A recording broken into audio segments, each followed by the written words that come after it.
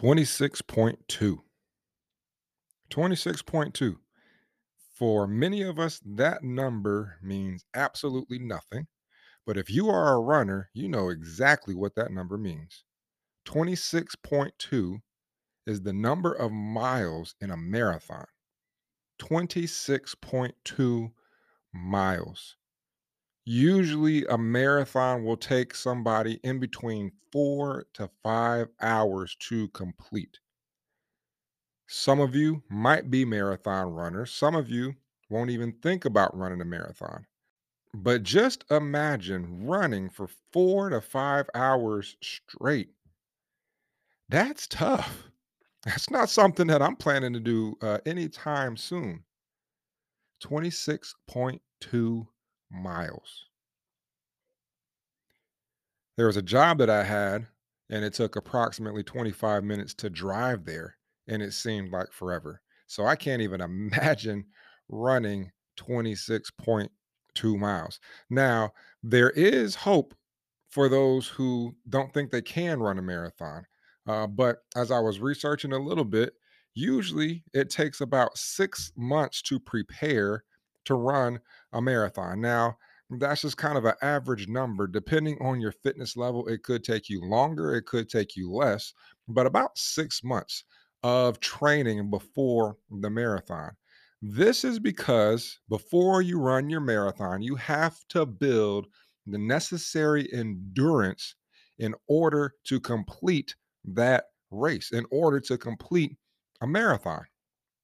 You cannot just wake up one day and say, I think I'm gonna go run a marathon today. And then the next day you go run that marathon. That ain't gonna work. You will be hurting and you'll probably end up in the hospital if you were to attempt such a crazy thing. In order to run a marathon, you have to build your endurance. And it takes time. It takes time. I can remember as a former high school basketball athlete, I always seemed to be in pretty good shape for basketball. Well, the main reason was because I played soccer during the fall. The main reason I played soccer was so I could be in shape for basketball. And by the end of the season, I always felt that I still had so much to give. Well, I was blessed to be able to build pretty good endurance as a high school athlete.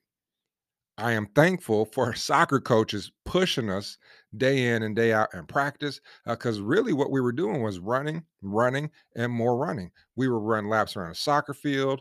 Sometimes we practiced on a high school baseball field. We'd run laps around that. We ran. Well, all of that running helped us to build a solid endurance. And I was able to take that endurance into basketball season.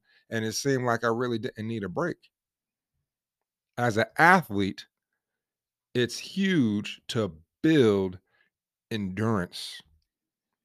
I can give you a few tips that will help you as you think about building endurance and as you think about just not getting tired. One, I would say, is your nutrition. How you eat is critical to your endurance. Think of it this way: if your body was a car, what would you fuel it with? What would you fuel it with? You don't want to fuel it with horrible foods, junk foods, fatty foods, things like that. You want to give your body, you want to give your car the best ingredients, the best fuel that you possibly can give it. So eat well. Having a good balanced nutrition will definitely help your overall endurance, especially as you enter into training. The second thing I would tell you to do, drink water. Drink water, drink more water. A glass of water flushes out any toxins. It flushes out sodium that accumulates throughout the day. You got to flush those toxins out. As you're flushing those toxins out, you are able then to absorb those good vitamins and those good minerals that's going to help you be better shape, help you have more endurance as well. So drink plenty of water. Another tip is be sport specific. In football, you're going to be looking for gaining muscle mass. Basketball, you don't necessarily need that muscle mass, but you're going to be training for explosiveness. So you have to be able to understand the difference in muscle strength versus muscle endurance. Building your muscle endurance, building your core strength is going to help you to have more endurance in the long run. And then also, you got to be intentional about your cardio. You got to run. Like I said, me playing soccer, that was huge for my endurance in basketball. So run, run, run, run, run. Last thing I will say is make sure that you stretch after every workout, every run, every practice, every game, static stretching. There is going to be soreness, but you don't have to let that soreness slow you down. Stretching helps speed up your recovery process. Lactic acid builds up in your body. Stretching allows things to flow the way they are supposed to flow. So, stretching after your workouts is absolutely critical. Now, those are some things that come to my mind as we talk about building endurance. But if you're going to be a world class athlete, or if you're going to be that athlete that seemingly doesn't need a substitute, you have to build your endurance. In the last episode, we talk about the need for self discipline. As we run this race of life, we have to have self discipline. The more we discipline ourselves, the easier that self discipline is going to become. Self discipline is critical in this race of life. Well, I'm going to talk about that race because we need endurance if we're going to run, and we want to run well. We want to run well. Hebrews chapter 12, starting in verse 1 from the NET Bible, it says, "Therefore, since we are surrounded by such a great cloud of witnesses, we must get rid of every weight and the sin that clings so closely and run with endurance the race set out for us, keeping our eyes fixed on Jesus, the pioneer and perfecter of our faith." We must get rid of the things that weigh us down, especially sin that so easily gets us trapped up, so easily entangles, and we must run. So, the life that we are in, it is a race. It is a race. As you go through this race, recognize you're not running a sprint, you are running a lifelong marathon.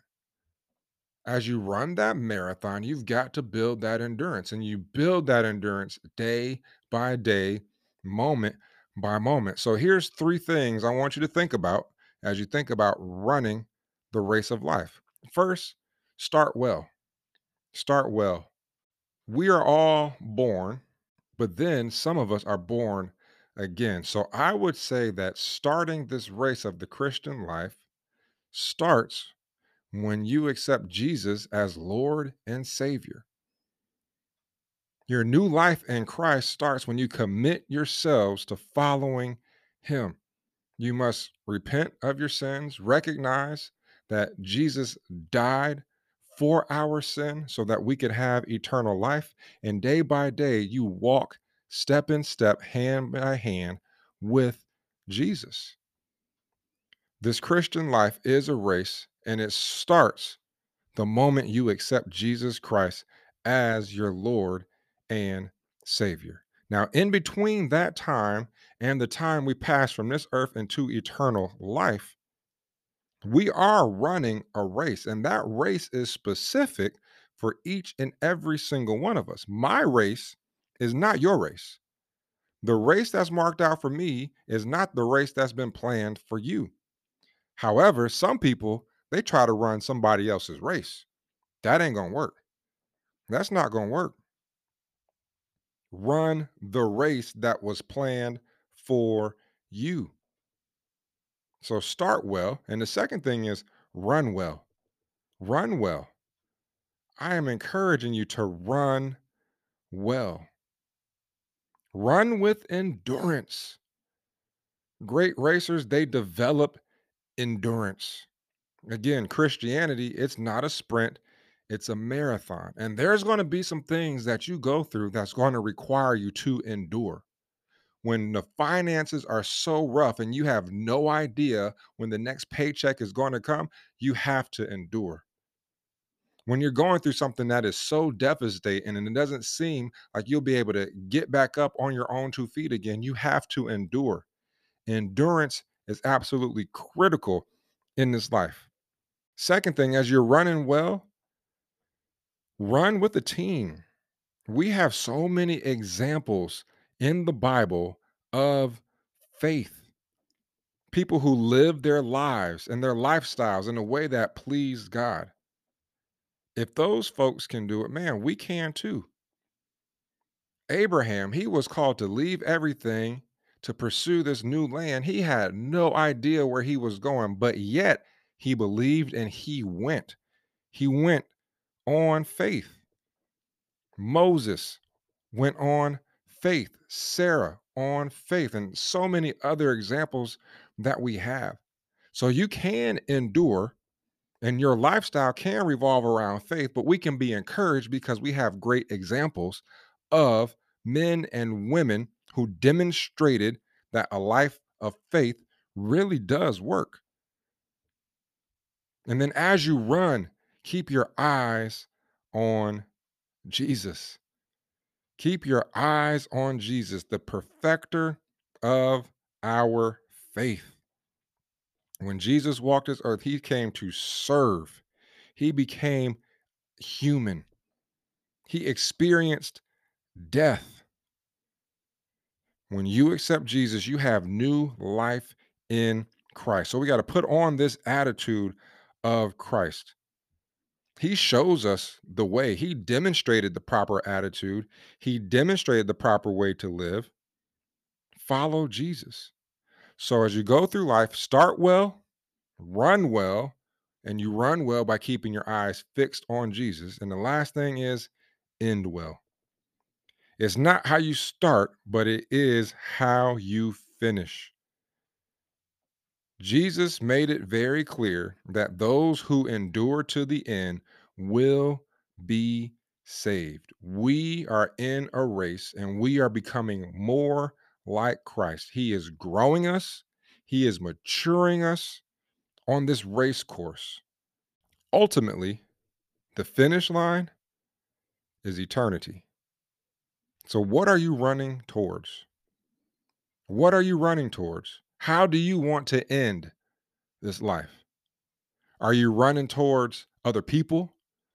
Are you running towards the things that have been distractions in your life? Are you running towards things that no doubt will lead to a dead end? Are you running towards heaven? Are you running towards Christ? You're in a race. Start it well, run it well, but end well. Keep your eyes fixed on Him. Let's pray. Heavenly Father, thank you so much for today. Thank you for your goodness. Thank you for your grace. And thank you for your word. Lord, thank you for the plan that you have for my life and the lives of those who are listening today. I just ask that you would be with those who are listening, that you would guide them along this journey that we call life. In Jesus' name we pray. Amen.